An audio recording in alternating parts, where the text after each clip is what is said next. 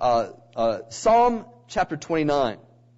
I'm going to just talk about the glory of God for a second and then take it to the church. Psalm 29 says, "Ascribe to the Lord, O heavenly beings. Ascribe to the Lord glory and strength." And so he's talking to angels. He's talking to angelic beings. He said, and the writer said, praise God. Give Him worth. Ascribe to the Lord the glory due His name. Worship the Lord in the splendor of holiness. And the voice of the Lord is over the waters. The God of glory thunders, the Lord over many waters. The voice of the Lord is powerful. The voice of the Lord is full of majesty. The voice of the Lord breaks the cedars. The Lord breaks the cedars of Lebanon. He makes Lebanon to skip like a calf and Syrian like a young wild ox. And these are some of the areas of mountains around. And he says, the voice of the Lord flashes forth flames of fire. The voice of the Lord shakes the wilderness. The Lord shakes the wilderness of Kadesh. The voice of the Lord makes the deer give birth and strips the forest bare. And in His temple all cry, glory! The Lord sits enthroned over the flood. The Lord sits enthroned as the King forever. May the Lord give strength to His people. May the Lord bless His people with peace. I think about the glory of God as given to me in Psalm 29. He says, you remember seeing the scenes of the flood in Japan? And how it just wiped out villages. Just amazingly. As we watch this, like, how can that happen? And when I read Psalm 29, it says, the Lord sits enthroned over the flood. The glory of God is that He has control with a word over floods, things that can wipe out towns, cities, and villages. As we think about the hurricane coming through and the wind there, that God sits enthroned over these things. The glory of God, the greatness of who God is, as we see it through extreme acts of nature. And realizing God is greater than all these things and that His glory is great and that the angels and angelic beings ascribe greatness to the name of God. This is the glory of God, the beauty, the power, the unique aspects of who God is and His holiness.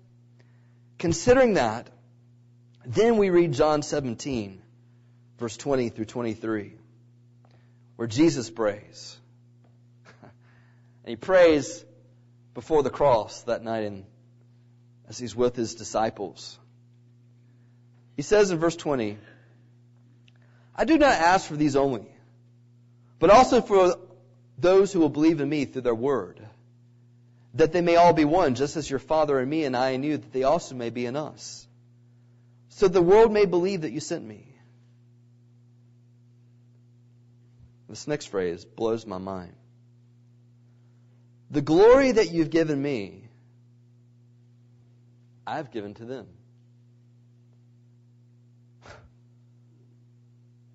The glory of the Father given to the Son, Jesus gives to the church. This greatness of God that sits on floods, where angelic beings ascribe greatness to His name. Jesus says, that glory you've given to Me, I give to the church. Why? That they may become perfectly one, so that the world may know that You sent Me and loved them, even as You loved Me. I think the glory that he's talking about is the very Spirit of God. Christ in us, the hope of glory. Colossians 1:27. Why should we care? Why should we value the church? Because if we value the glory of God is given to the church and becomes the foundation of how we become a church through the Spirit of God. Not only is it the foundation of our community, it's to reflect, our church is to reflect God's glory. Ephesians chapter 3, verse 20 through 21. Now to Him who is able to do more abundantly than all we ask or think, according to the power at work within us. And we stop there. Praise God. He's able to do more than I could ever ask or think in my life. To Him be glory in the church and in Christ Jesus throughout all generations, forever and ever. When there is a group of believers dependent upon the Spirit of God, working God's Spirit and God's Spirit working through them so that the people are able to see God at work, then glory of God is given in the church. We care about the glory of God. And if we care about the glory of God, then we care about the church because the church's foundation is God's glory as asked by Jesus, and it becomes the vehicle to reflect God's glory. Did you know that God's glory is not to be so evident so much in the YouTube videos of tsunamis wiping out villages in Japan, but is to be more so in a church, a group of believers that are dependent on God's Spirit and showing the love of Christ in the community? Do you know what we have? We must cherish the church. We must love the church. We value the church because of what God says about the glory of God in the church. But we also value the church because we value God's Son. What did Jesus have to say about the church? Well, Matthew 16:18. It's one of the first times in the Gospels we see the word church. He says, I tell you, you're Peter, and on this rock I will build my church, and the gates of hell shall not prevail against it. Who builds the church?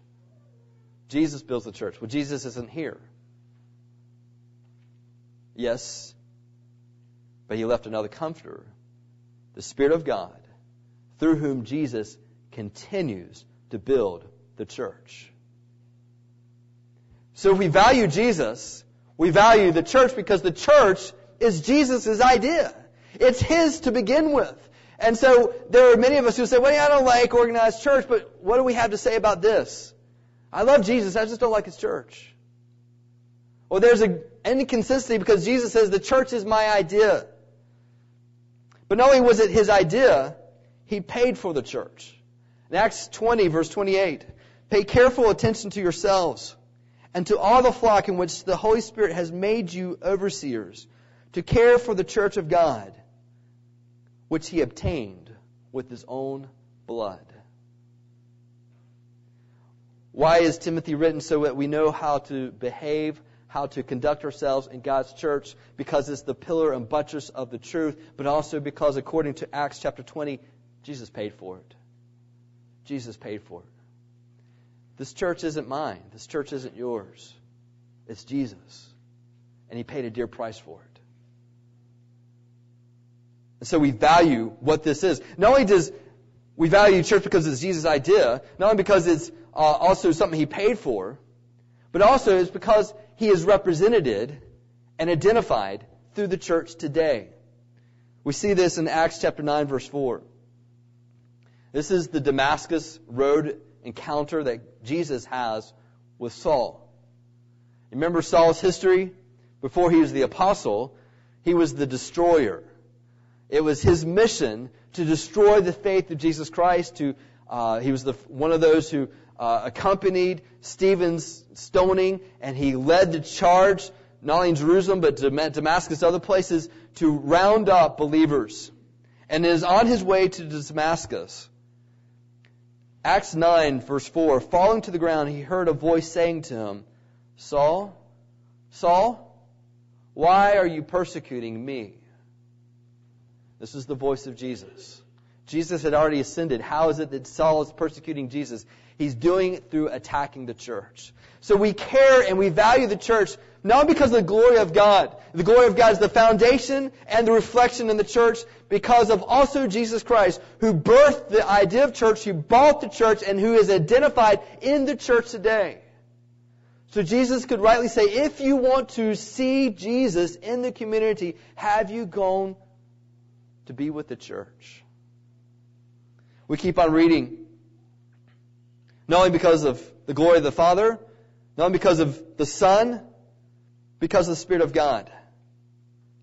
We value the church. 1 Corinthians 3:16 and 17. Do you not know that you are God's temple, and God's Spirit dwells in you? If anyone destroys God's temple, God will destroy him. For God's temple is holy, and you are that temple.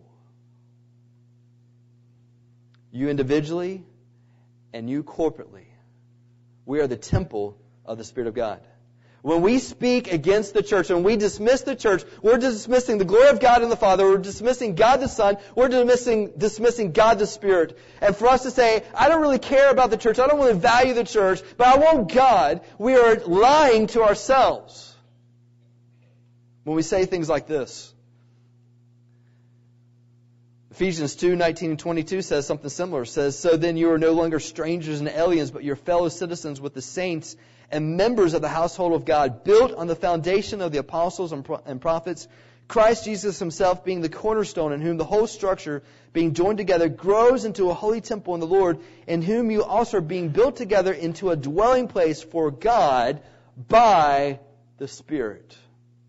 One of the things I mentioned this past week, that if we are not filled with the Spirit of God, where a large portion of our church experiences that, then you are hard-pressed in the Bible to define ourselves as a church.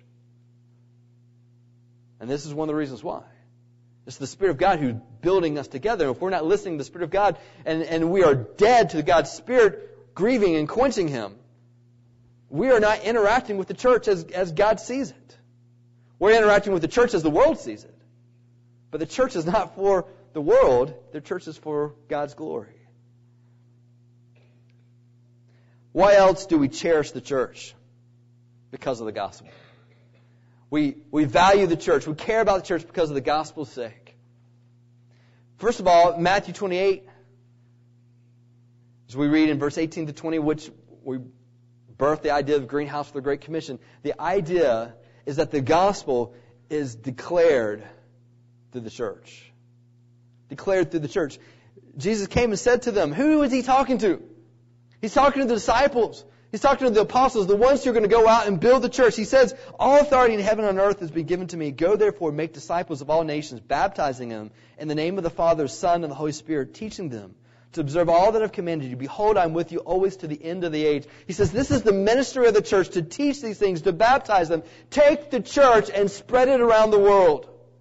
Because the church is the buttress and pillar of the truth of Jesus Christ, of gospel. And it's the idea that we like to see a church among no-Sue people group. It's the idea that we want to see a church among Muslims and Yemen. It's the idea of seeing a church in the various places around the world. Because it's through the church that the gospel is spread. But not only is the church the tool that God's made to declare the gospel, but it's also the tool by which the gospel is defended. 2 Timothy 1, verse 13 and 14. Follow the pattern of the sound words that you've heard from me, and the faith and love that are in Christ Jesus, by the Holy Spirit who dwells within us.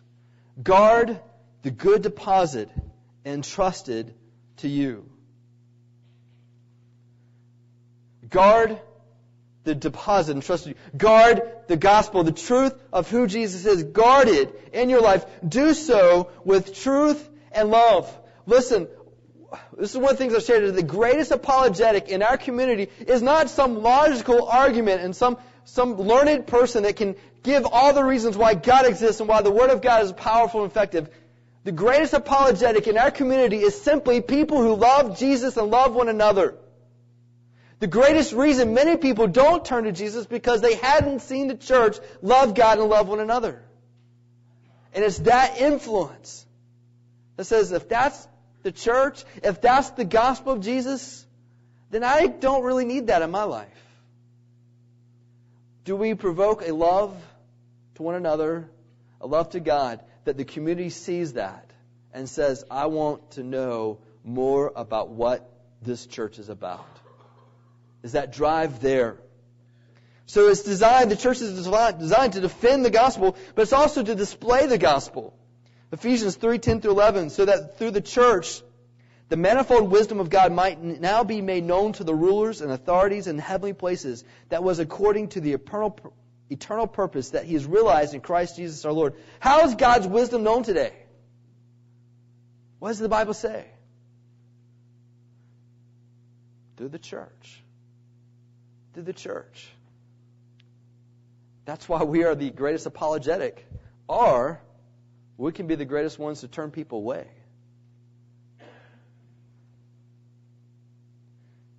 We keep on reading. Why should we value the church? Not only because of the gospel or the glory of God the Father, the foundation of the church and what we reflect. Not only because of Jesus Christ who birthed the church, who bought the church, who identifies with the church. Not only because it's the Spirit of God through whom we are the temple of God, through whom we are joined together. Not only because of the gospel's sake, through the church where we declare the gospel, defend the gospel, display the gospel. But it's also through the church that we become set apart in Christ's likeness. Set apart through Christ's likeness. This is where we looked at this just not too long ago in Ephesians chapter 4. Ephesians chapter 4. You read verse 15 and 16. Rather, speaking the truth in love, we are to grow up in every way into Him who is the head, unto Christ. This is what it means to be set apart in Christ, to grow spiritually. From whom the whole body, joined and held together by every joint from which it is equipped, when each part is working properly, makes the body grow so that it builds itself up in love. Have we connected that? That if I really want to learn to love like Christ loved, I need to be in church. I need to be, I'm not just saying at a certain location on Sunday morning, but to be in church in relationship with God's people, where we are challenged to love. I was talking with someone not too long ago, and they were just sharing with me they were expecting and a child, and they had lived the last few years apart from having a child, and they said, one of the reasons we feel like we need to have a child is because we're just so selfish. We can go anywhere we want, whenever we want, do whatever we want. And we just feel like maybe this is something we need to do and just help us in loving. I said, well, that same argument will lead you to 17 kids. Just give them something to think about. But the idea is family does that, where people demand of you. Or you can simply say to someone, well, maybe you just need to get in church. And you'll have a large group of people that will demand of you, where it requires you to deny yourself and to love as Christ loved that person. It is through the church that we are set apart in Christ's likeness. So we keep on reading. Why else do we value the church? Not only in that it helps us to grow spiritually, not only because it's the gospel and defending the gospel, and that it's the Spirit of God, the temple of God that is bought and purchased, identified, birth with the Son. Not only is it because the glory of God is the foundation as well as the reflection in the church, but also because there are people around us that if dying today will die and go to hell. And the only hope they have is the gospel of Jesus Christ to share with them what God has done with them and their sins. And the church is the vehicle through which that happens. John 13, verse 34 and 35. A new commandment I give to you, that you love one another, just as I loved you. You also are to love one another. By this, all people will know that you are my disciples if you have love for one another. How do people know that you're disciples? It's love for one another. It's our platform. You know what I mean by platform? A lot of times when we go into countries and want people to listen to us, we talk about, you got to have a platform. In other words, you have a book, or you got to have some reason for people to listen to you. Why do they care about what you think and what you say?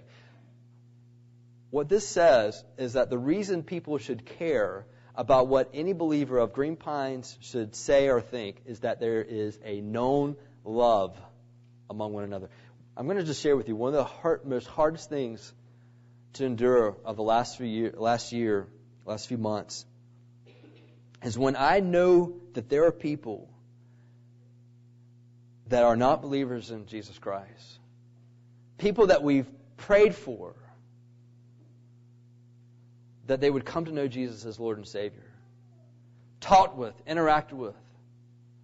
But then they find out that there's some struggle of people in our church, and the doors seems to be closed because we were known for strife. That's one of the harder things to know and to endure. And that's why in moments where people bring to your attention, well, folks, at church they always have hard times. Yeah, they do. And the response is always humility and transparency to say, yeah, But God is teaching me how to love people through that. Teaching me how to be humble. Teaching me how to confess. Teaching me how to forgive.